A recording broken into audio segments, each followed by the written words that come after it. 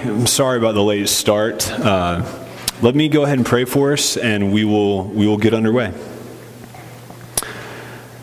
Father, we thank you so much for your word. I know that the folks who are gathered here tonight, we've come because we really want to understand your word. And the reason we want to understand your word is because we want to know you, and that's how we know you. And we know ultimately we know you through the word, Jesus Christ. And so we thank you for him. Lord, I pray that in our time tonight that you would bring clarity.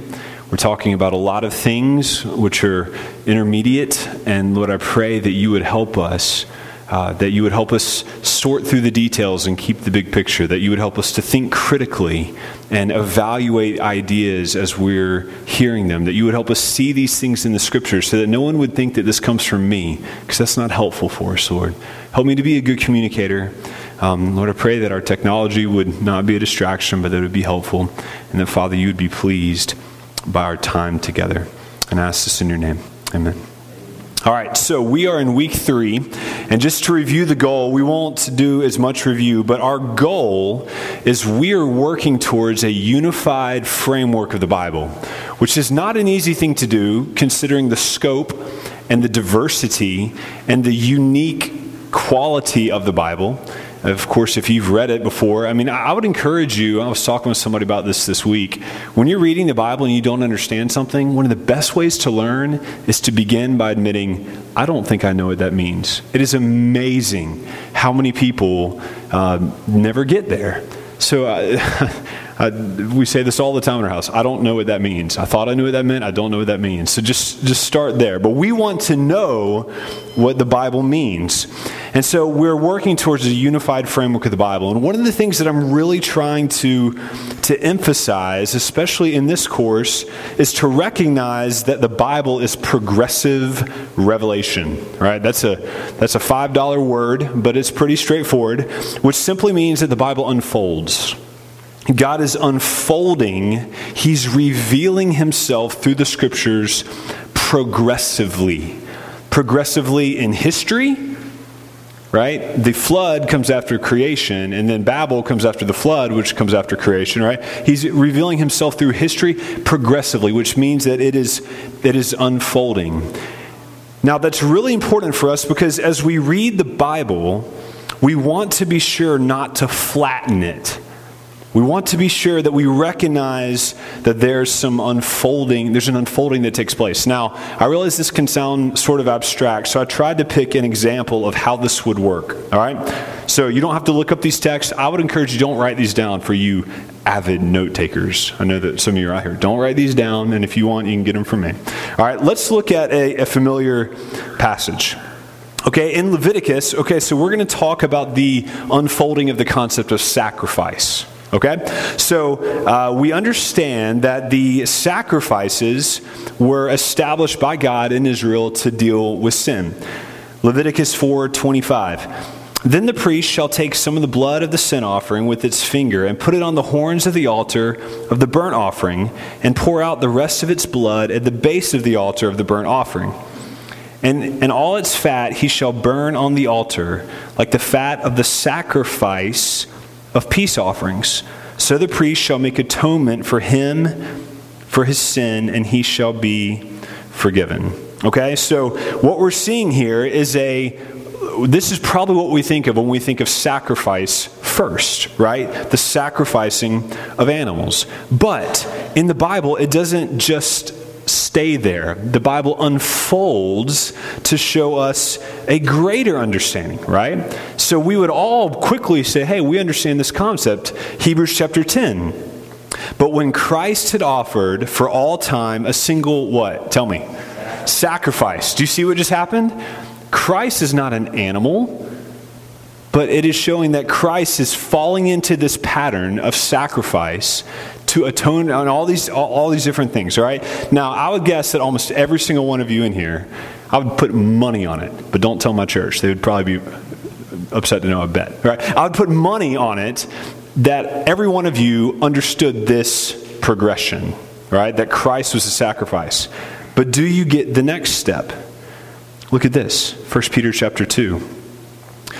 He's talking about the church. You yourselves, like living stones, are being built up as a spiritual house, to be a holy priesthood, to offer what? Spiritual sacrifices. Okay, we're not talking about animals, and we're not talking about Jesus. It's unfolding. It's getting bigger. Now, ultimately, that is filled in Christ, right?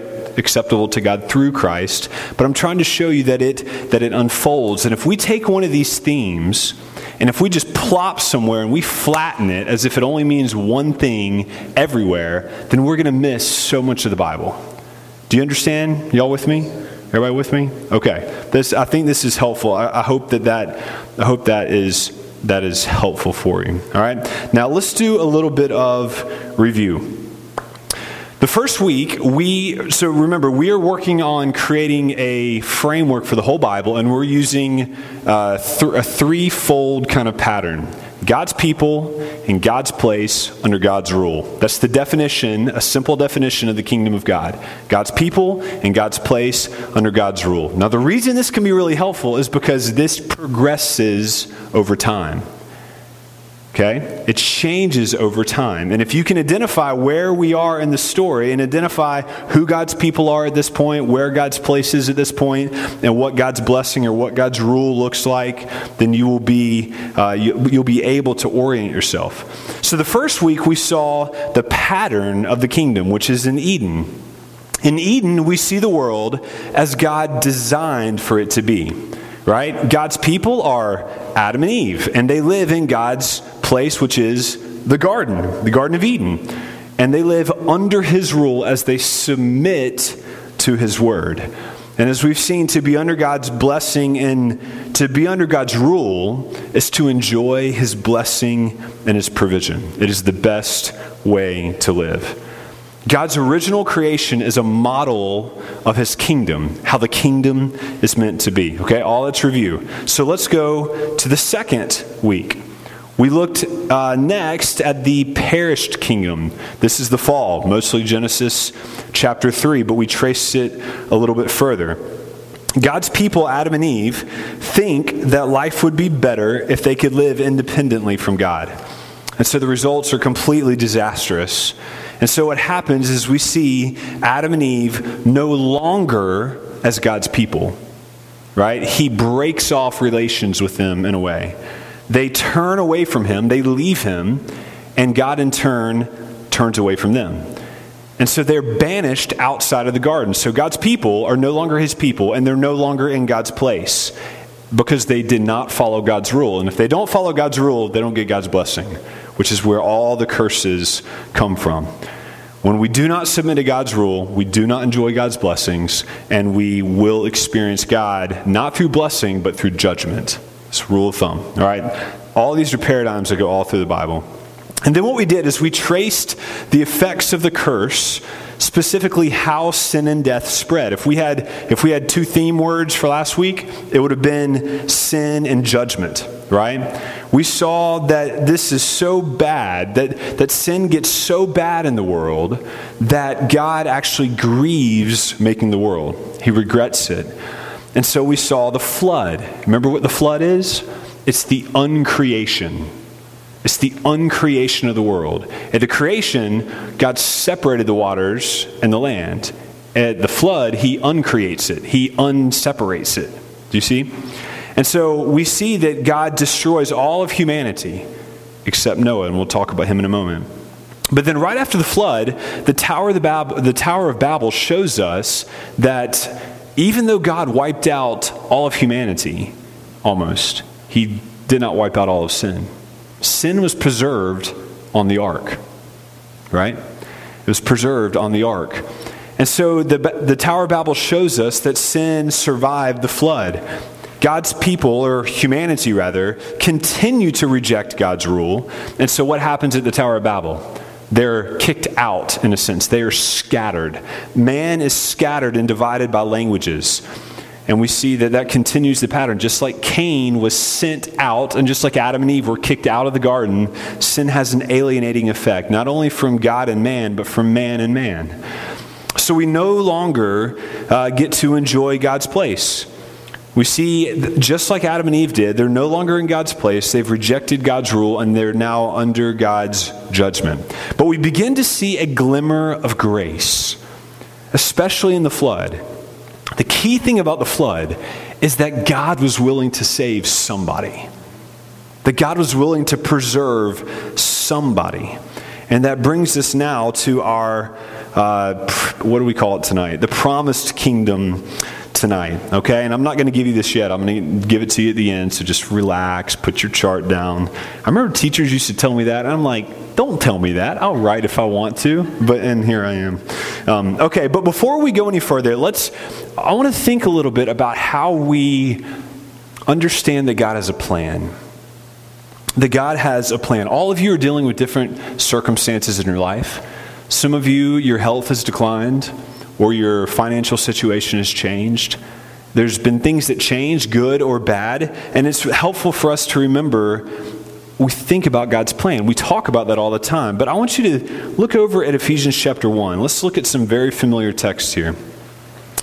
Ephesians chapter 1. Blessed be the God and Father of our Lord Jesus Christ, who has blessed us in Christ with every spiritual blessing in the heavenly places. I'm just going to go through, I'm going to start marking everything that signifies a plan. Even as he chose us in him before the foundation, okay, before the foundation of the world, that we should be holy and blameless before him.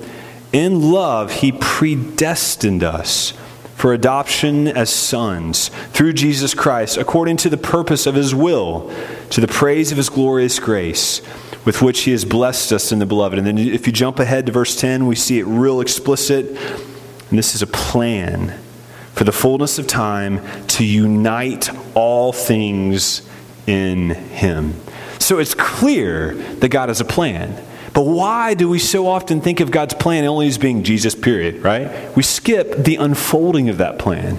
And the more that you spend time studying and learning and taking account for the plan, what happens is you begin to find comfort. You recognize that you have a place in this plan and that God is continuing to unfold it. My chart has, 8 columns? There should be more columns, but we don't know what they're going to be like. That'll be at the end of the age. We'll have more detail. Okay? So notice that God has an eternal plan for the redemption of his people, and it demonstrates that he will not be defeated by the fall. He will not be defeated by the fall. This has been his plan all along. Okay? Now, let's turn and let's start thinking about what I'm going to call threads of grace. Where last week we looked at sin and death, this week we're looking more at threads of grace. And I got a little bit ahead of myself last week. I tried not to, but I couldn't control myself. So you'll hear a little bit of this again. But we are looking now at threads of grace. In the parish kingdom, we saw themes of sin and judgment. But we can now come to a third theme, and that is grace. And we need to view this with fresh eyes. If you are a church person, if you grew up in church, you've heard grace, grace, grace all the time. We sing about it even in our patriotic songs, right? God shed his grace. We get used to it and we get numb to it. And this is one of the advantages, I think, of understanding that Revelation is a story, that it's progressive. Because when you slow down and linger in the story, you can develop an appreciation that grace even exists. And that's what happens here if you've been with us for these first few weeks. So we can begin tracing themes of grace that actually give us hope at this point in the Bible's story. Now, what's so beautiful about this for us is that after the fall, and after Cain, and after the flood, and after Babel, we see there is another way besides judgment. There's another way besides judgment. There's another way that sinful man can relate to God. If you sin, you relate to God through judgment. That's what we've seen. But now we're seeing threads of grace. Human sin will always be met by God's judgment. But now we're starting to see a new thread, another thread. It's not a new thread, but another thread, and that is the thread of grace and mercy. So let's trace some of these themes together. We'll do a couple of these a little bit more quickly because I got ahead of myself last week. The first one is that of the serpent crusher, right? The Bible, even at the beginning, even right when everything goes haywire in chapter 3, we saw that immediately God gives us a deposit of hope. It's not all doom and gloom. Despite man's sin, despite Adam and Eve's sin, God still loves them. Well, I'll go through this quickly because we did this last week, but he comes looking for them, remember? God chased them. He provided for them. He gave them clothes. He made a promise to them, most notably in Genesis chapter 3:15, that he is going to, let's read it together. I don't think I have this one on the... He says to the serpent, I will put enmity between you and the woman, and between your offspring and her offspring, and he shall bruise your head, and you shall bruise his heel. Now that seems like a strange, clunky, covered up kind of promise that doesn't seem that interesting until we recognize that God is pointing to a time in the future that the son of Eve, a human, will destroy the evil one. Right? So when I think of the Bible, when I think about the tracing the themes all the way to the gospel, this is the first text I think of, Genesis 3:15, followed by Genesis 12, which we'll get to tonight. All right? So do you see it? That he is going to defeat death on a cross, and then he will one day return to finish the job. Now, here's where this can be so exciting for us. Look at this text in Romans chapter 16. See, Paul understood the unfolding. He says, the God of peace will soon crush Satan under your feet. The grace of the Lord Jesus Christ be with you. Do you see? This is after the crucifixion. So he sees it's fulfilled and then it's going to be further fulfilled. Right? We got to understand some timeline here. All right? So that's the first thread of grace. The next one is the mark of Cain. And we see this in Genesis chapter 14. Cain, or chapter 4, sorry, that should be chapter 4, I think, verse 15. We see that Cain sins, he murders his brother, and as a result, he's driven into exile. We saw that last week. Okay, it looks really bad for Cain. But what happens? God gives grace. He is not totally abandoned. God places a protective mark on him and then promises that anyone who kills him will be judged. So even though it's a small glimmer, we see another glimmer of grace. But here's another one. This is one of my favorites. We get up to chapter 5 and we read in this genealogy, such and such died, such and such died, such and such died, such and such died. I mean, it's looking bleak. Enoch walked with God and was taken away. There's another way for life to end other than death. Do you see how that works? I've got, after the depressing refrain of the genealogy, then we read verse 24, that Enoch walked with God and then he was not, for God took him. There is another way to live. There's a different ending for life. We're given the hope that even for sinners, it's possible to know God and escape death. We can cross references. If you think back to the garden, do you remember how God said to fellowship with Adam and Eve? That he would walk through the garden. All right, this is why we get these pictures of walking later on in the New Testament. But God walked with Adam and Eve in the garden, and we see Enoch walked with God. It's a description of fellowship, just like Adam and Eve did before sin. But these are just these are just little foretastes of grace. They are grace in miniature. We're not there yet. This is just the first page of the map. Because now we're moving to some of the big ones. And that is God's covenant with Noah. This is a big one. All right? Let's read this text together. So the Lord said, I will blot out man whom I have created from the face of the land, man and animals and creeping things and birds of the heavens, for I'm sorry that I have made them. But Noah found favor. He found favor in the eyes of the Lord.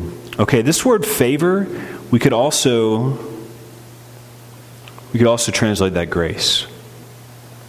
So you could say, but Noah found grace in the eyes of the Lord.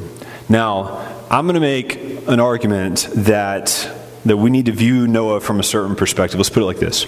In verse 5, we were just told how sinful everybody is. I mean, some of the strongest statements about mankind's brokenness are in this chapter, about how the Lord saw the wickedness of man was great, and that every intention of the thoughts of his heart was evil continually. That is a very damning statement. And surely that included Noah. But something has just pushed God over the edge. Now he's going to destroy the world. So what is so special about Noah? What's so special about Noah? Now, I know that verse 9 comes next. The verse 9 says that Noah was righteous and blameless. But that does not mean that he was absolutely righteous, right? We all know it happened after the flood. Had a rough night, right? Noah was not absolutely righteous. And I would also like to point out that the text does not say that Noah found favor because he was righteous. It doesn't say that. It just says Noah found favor or grace in the eyes of the Lord. And then it goes on to say that Noah was a righteous man. That evaluation could have been years after he found grace in the eyes of the Lord. My point is this: Noah did not find grace because he was righteous. That would not even make sense. I would also argue that the fact that these are separated by a whole different textual division is another reason. But let's just say it like this. If you say that God chose Noah because he was righteous, then there's no need for grace. You just completely undermine grace, toss it out, right? There's no need there. Grace is the attitude that God has for the good of those who do not deserve it. Would we not agree? Noah may have been comparatively righteous, but he was not absolutely righteous. So what was so special about Noah? God chose him. God elected him. Right? God chose Noah and his family to be recipients of grace.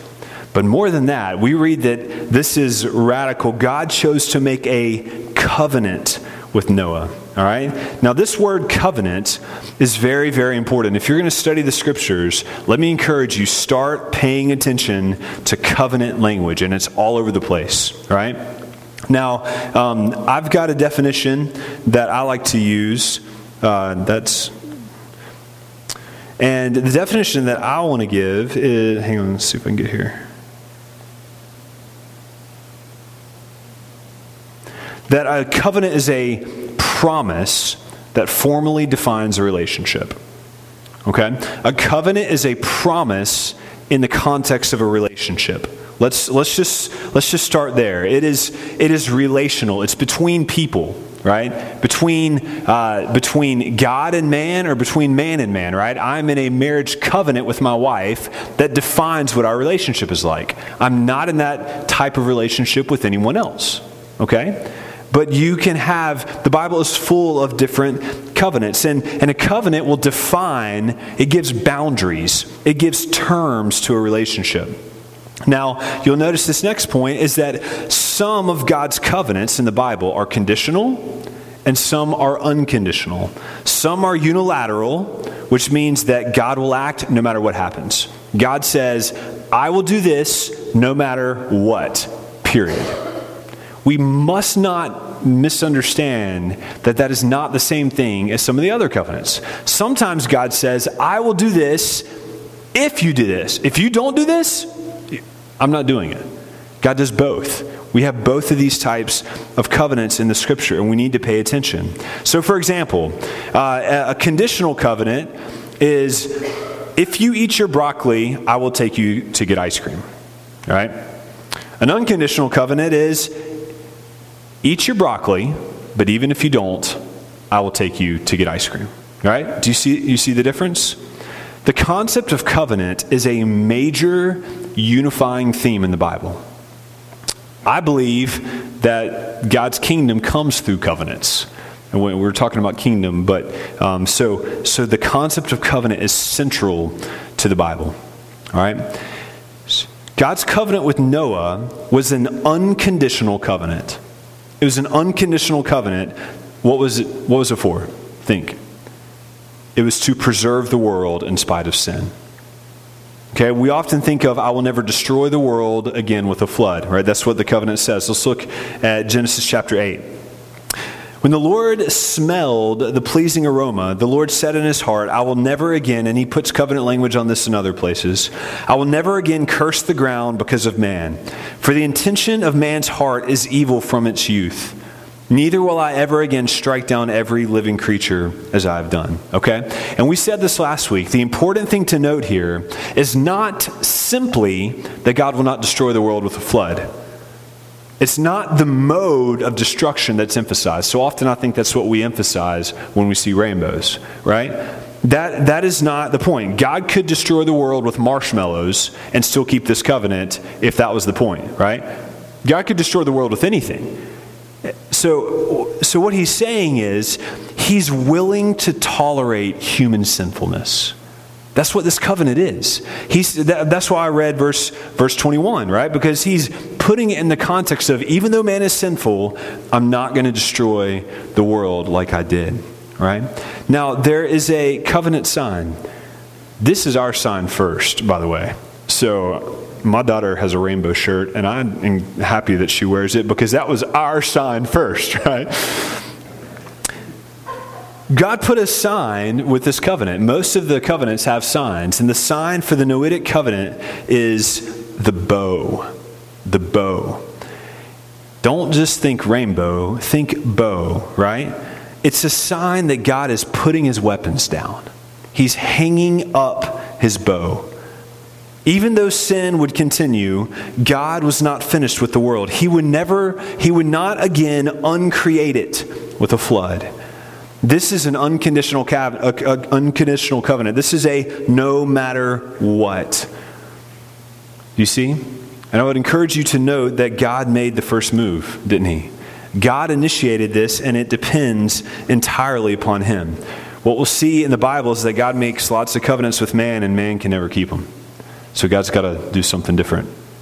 And that's what he does in the new covenant. The text says that Noah believed God. He obeyed the commands in chapter 6 to build the ark and to gather animals and his family just like God said. And since he obeyed and since he had faith, the text says since he believed, he was saved. We could look at this at Hebrews chapter 11 verse 6, connecting it was Noah's faith that saved him, just like Abraham, right? He was saved on the ark, but it was because of his faith. Just as flood undoes the creation, it was followed by a fresh start.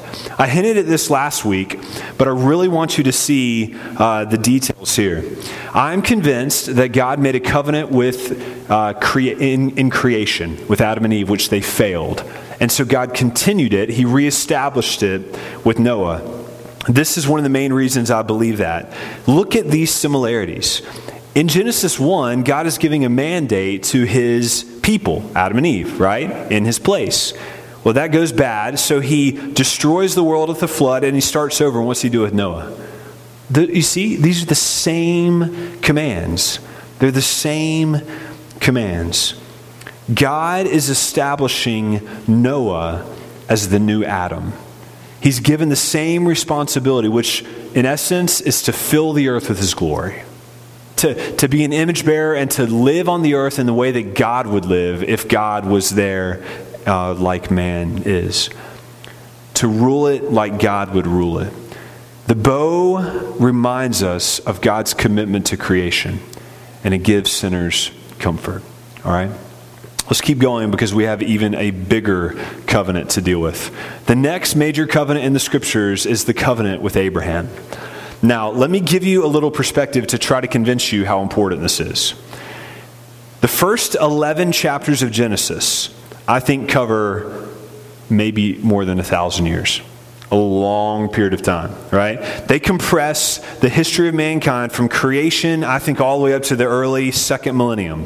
And it's written not from a scientific perspective, not from an archaeological perspective, but from a theological perspective. When we get to Genesis chapter 12 and chapter 11, it slows down. All of a sudden, instead of millennia of history, we get 4 generations of one family. 39 chapters dealing with Abraham, Isaac, Jacob, and Joseph. It slows down.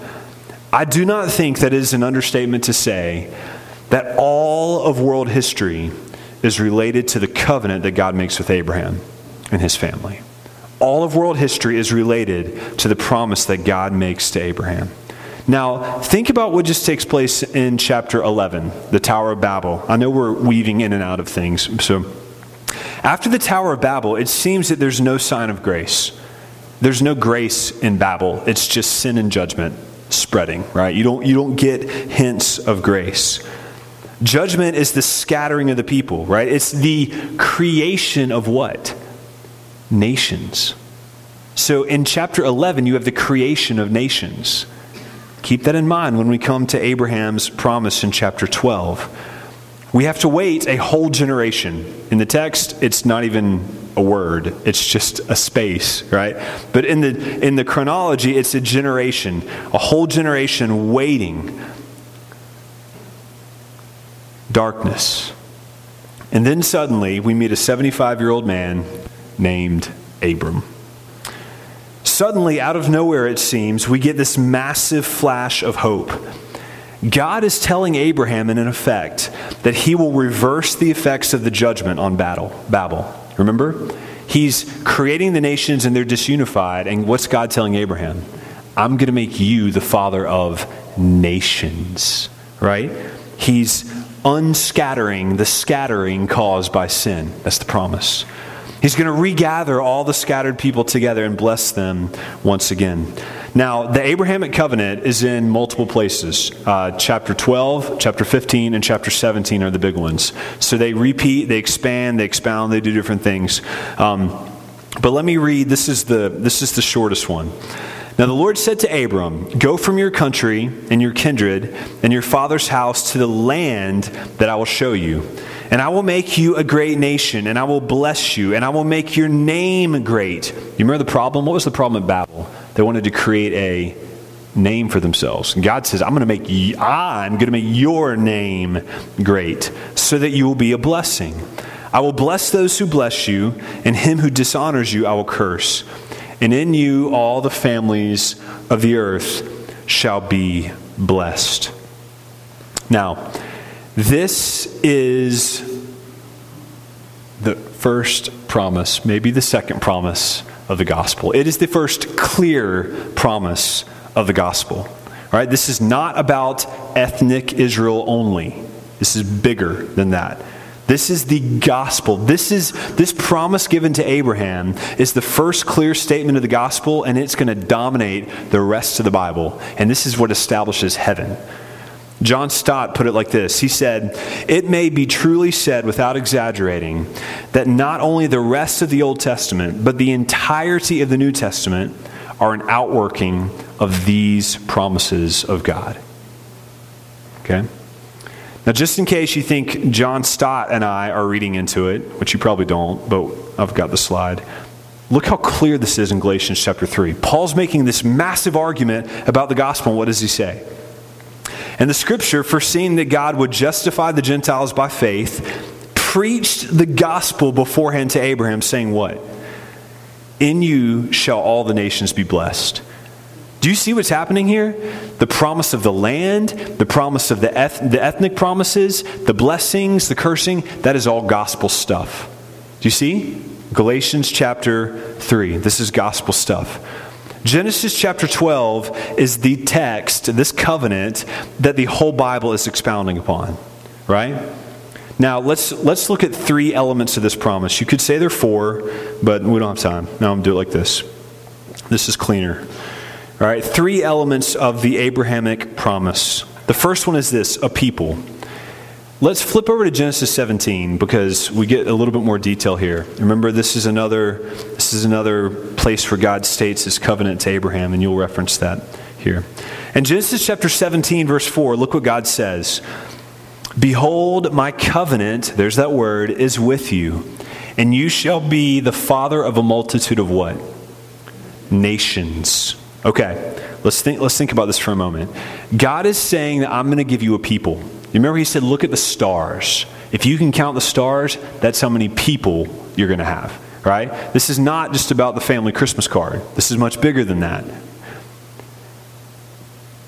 Don't just think of a geopolitical nation. Think of a mass of united people. Think of a mass of united people. One of the ways that I'd make this point is look how the word nations is plural, right? You can see the same thing in verse 4, verse 5, verse 6, and verse 16, among other places. It is not just one nation, it is nations, peoples. And this promise is continually repeated all throughout the Bible. And often when God's referring to this, he uses this language. Listen to this carefully. This is kind of a new key for me. When God says, I will be your God and you will be my people, he's referencing this promise. And he says that all the time in some very interesting places. I will be your God and you will be my people. I don't have time to show all of it here. But this is what a lot of theologians call the covenant formula. It's a formula showing that God is referencing back to what's going on. So even if you just see part of it, you will be my people or I will be your God, that's a clue. I call it a covenant clue, right? Ding, ding, ding. I need to be thinking Abraham, right? Even if it's partial. Let me show you how this can work, all right? Hopefully this won't make you dizzy. Genesis chapter 17, verse 8. Look what God says. All right, so we're still in 17. This is the initial covenant to Abraham. I will give to you and to your offspring after you the land of your sojournings, all of the land of Canaan, for an everlasting possession, and I will be their God. Right? Do you see the covenant formula there? God is saying, there's a lot of things going on here. I'll have to save it. But God is specifically saying, he's talking about the people. The people here are your offspring after you. And then we got some land promise here, which is specifically pointing to Canaan, right? We'll talk about that in a minute. But here, let me back this up. Notice what he says. It's going to be an everlasting possession. This is not a temporary, this is an everlasting. It's getting bigger, but we'll come back to that in a moment. But let's jump ahead to Jeremiah chapter 31, right? This is the classic New Covenant language. Look how similar this is. But this is the covenant that I will make with the house of Israel after those days. So this is in the future. I will put my law within them, and I will write it on their hearts. Do you see the covenant formula? And I will be their God, and they shall be my people. Future tense. In the new covenant, right? You see how this is unfolding? This is a great example of unfolding from the covenant, the promise with Abraham, now in Jeremiah in the new covenant. Now look all the way ahead here. Revelation 21. I heard a loud voice from the throne saying, behold, the dwelling place. Man, that sounds a lot like land. The dwelling place of God is with man. He will dwell with them, and they will what? They will be his people, and God himself will be with them as their God. Do you see how the covenant with Abraham is much bigger than Abraham, and it's much bigger than ethnic Israel? Do you see what's going on here? All right, let's go ahead. That's for the people. Stuff will click gradually at different times for different people. I think that's how this course is going to go. But let's look at the land, the famous promise of the land. God tells Abraham to leave his land and go to another land. 17 verse 8. And I will give to you and your offspring after you the land of your sojournings, all the land of Canaan, for an everlasting possession, and I will be their God. Okay, so Abraham is called to become an alien. All right? Again, where else do you hear about aliens? In the New Testament, right? Just like Abraham, we're aliens wandering. We're not in our land yet. Where's our land? There you go. All right, so he's called to be an alien. Now, remember, God's going to make a nation. We just saw that, a people. But you can't be a people if you don't have any place to live. You can't be a nation and not have a land, right? That doesn't really make sense. But now we can see that God is going to, and we understand that God's sending Abraham into what? The promised land is what? It's Canaan, right? We know that. We understand that. It's the land flowing with milk and honey. It's the land that Joshua will conquer. And it's the land that we were talking about in Samuel. That's the context. That's the promised land. This is the land, the text says, for Abraham's offspring, for his descendants. But don't you get the sense here that something much bigger is going on? Did you notice how long do they get this land? What does the text say? Everlasting possession. That's talking into eternity.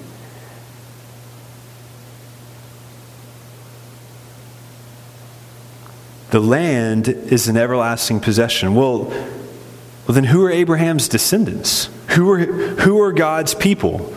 Well, I'll give you a hint. We'll talk more about that later. But let me just give you one hint now. Galatians chapter 3, verse 29. And if you are in Christ, then you are Abraham's what? Offspring, according to what? The promise.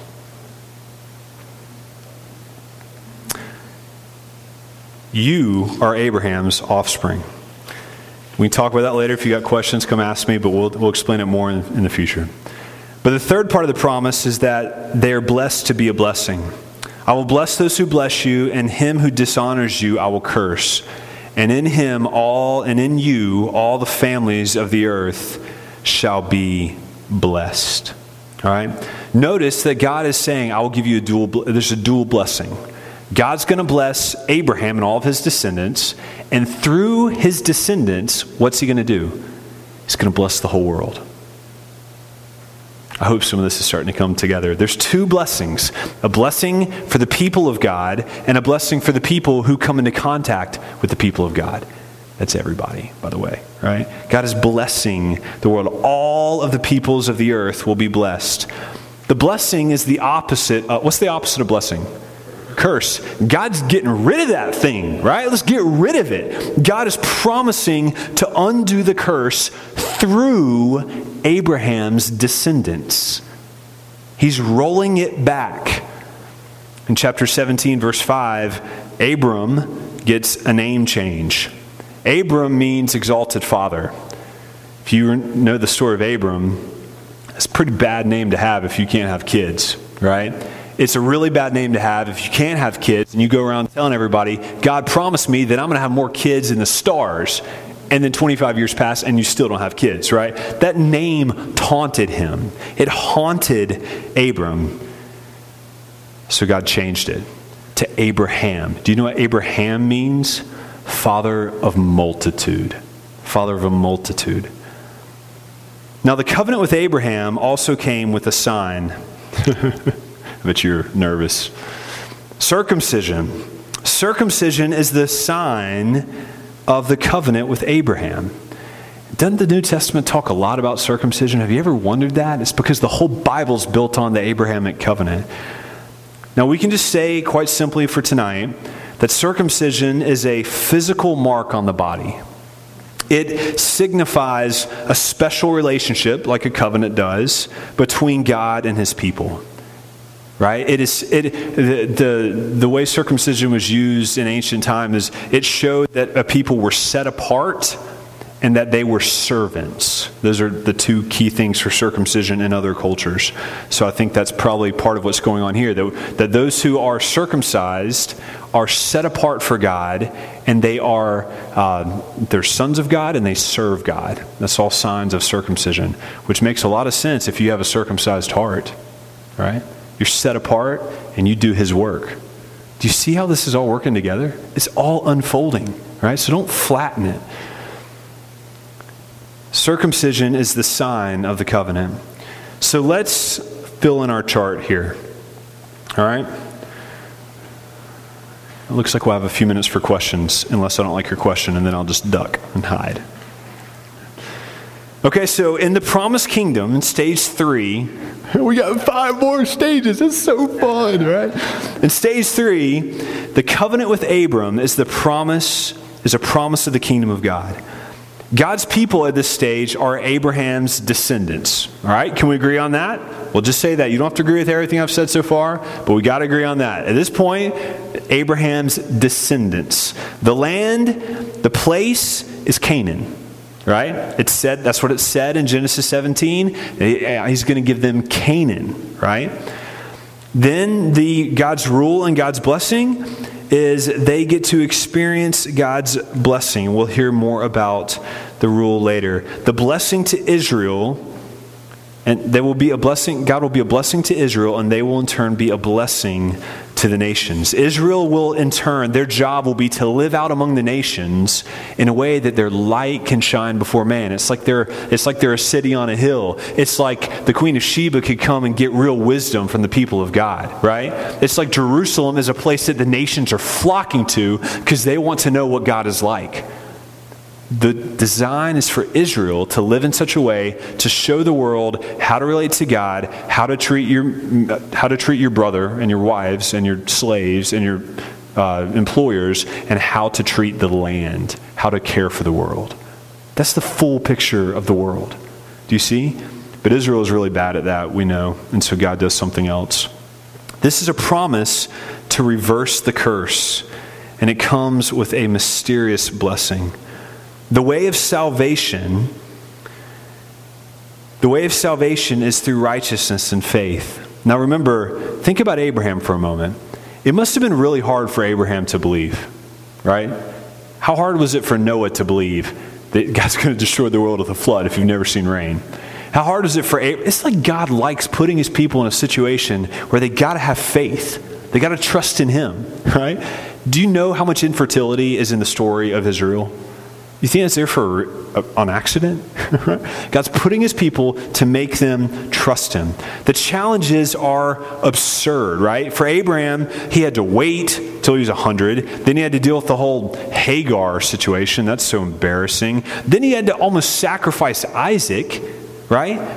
But the text says that Abraham believed. In Genesis chapter 15, verse 6, I wish I put it up here, is that Abraham believed the Lord, and he counted it to him as righteousness. Do you see? From the beginning, we're seeing the way of faith, salvation through faith, is being paid even from the beginning with Noah and Abraham. It's the same for us as it was for Abraham. We see this promise partially fulfilled in Genesis chapter 1, right? This big promise we're talking about, through Isaac and through the history of Israel, and then eventually through the promised land. But all of this is just a shadow of the gospel that will be fulfilled in Christ. Those who trust in Christ are God's people. It doesn't matter what nation you're from. And when we look forward to the fullness of God's blessing, it's not some piece of land here on earth. That's going to be destroyed with fire. But it's in heaven, which is why the Bible calls it a new Jerusalem. You see? All right. Questions that are relevant to what we've talked about tonight.